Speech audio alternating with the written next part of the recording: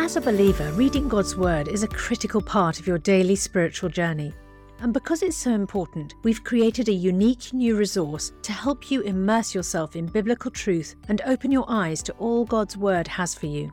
It's a free PDF download called The Word 1-to-1 that takes you on a guided journey through John chapter 1. With biblical text and short commentary, each page provides insights that will strengthen your faith in an easy-to-read guided format.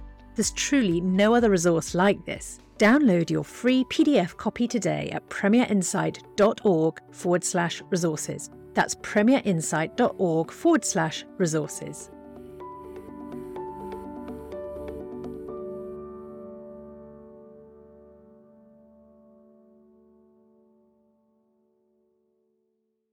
Bringing the Word to life. The Bible in a year. Psalm 78. My people, hear my teaching. Listen to the words of my mouth. I will open my mouth with a parable. I will utter hidden things from of old, things we have heard and known, things our ancestors have told us. We will not hide them from their descendants. We will tell the next generation the praiseworthy deeds of the Lord, his power, and the wonders he has done.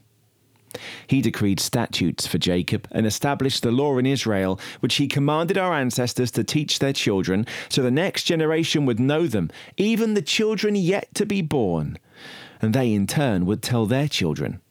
Then they would put their trust in God and would not forget his deeds, but would keep his commands. They would not be like their ancestors, a stubborn and rebellious generation, whose hearts were not loyal to God, whose spirits were not faithful to him.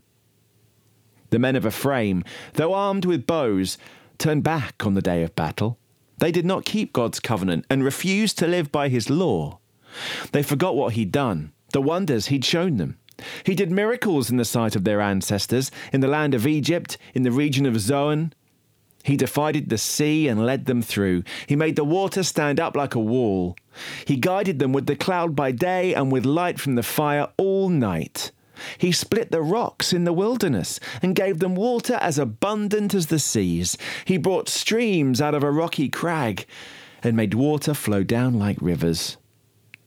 But they continued to sin against him, rebelling in the wilderness against the Most High. They willfully put God to the test by demanding the food they craved. They spoke against God. They said, "Can God really spread a table in the wilderness? True, he struck the rock and water gushed out. Streams flowed abundantly. But can he also give us bread? Can he supply meat for his people?" When the Lord heard them, he was furious. His fire broke out against Jacob, and his wrath rose against Israel, for they did not believe in God or trust in his deliverance. Yet he gave a command to the skies above and opened the doors of the heavens. He rained down manna for the people to eat and gave them the grain of heaven. Human beings ate the bread of angels. He sent them all the food they could eat. He let loose the east wind from the heavens and by his power made the south wind blow. He rained meat down on them like dust, birds like sand on the seashore. He made them come down inside their camp, all around their tents. They ate till they were gorged. He'd given them what they craved. But before they turned from what they craved, even while the food was still in their mouths, God's anger rose against them. He put to death the sturdiest among them, cutting down the young men of Israel. In spite of all this, they kept on sinning. In spite of his wonders, they did not believe, so he ended their days in futility and their years in terror. Whenever God slew them, they would seek him. They eagerly turned to him again. They remembered that God was their rock, that God Most High was their Redeemer. But then they would flatter him with their mouths, lying to him with their tongues. Their hearts were not loyal to him. They were not faithful to his covenant. Yet he was merciful. He forgave their iniquities and did not destroy them.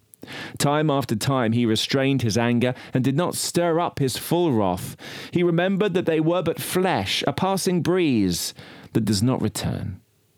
How often they rebelled against him in the wilderness and grieved him in the wasteland. Again and again they put God to the test. They vexed the Holy One of Israel. They did not remember his power.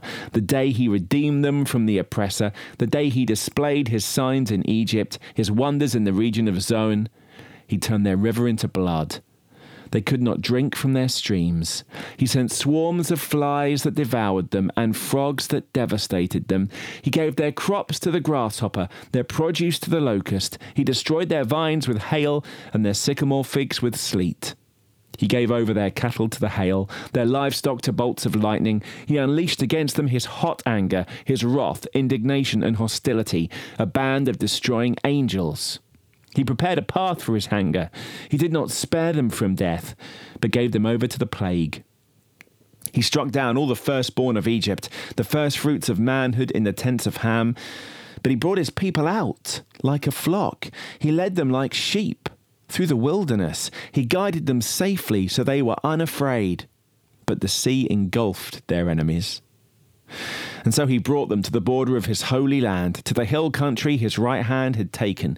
He drove out nations before them and allotted their lands to them as an inheritance. He settled the tribes of Israel in their homes. But they put God to the test and rebelled against the Most High. They did not keep his statutes. Like their ancestors, they were disloyal and faithless, as unreliable as a faulty bow.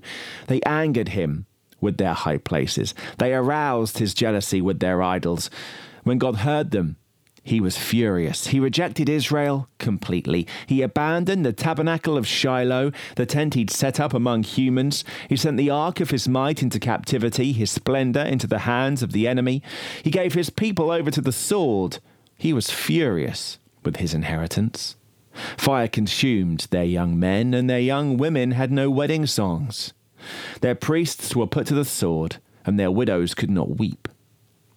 Then the Lord awoke as from sleep, as a warrior wakes from the stupor of wine. He beat back his enemies. He put them to everlasting shame.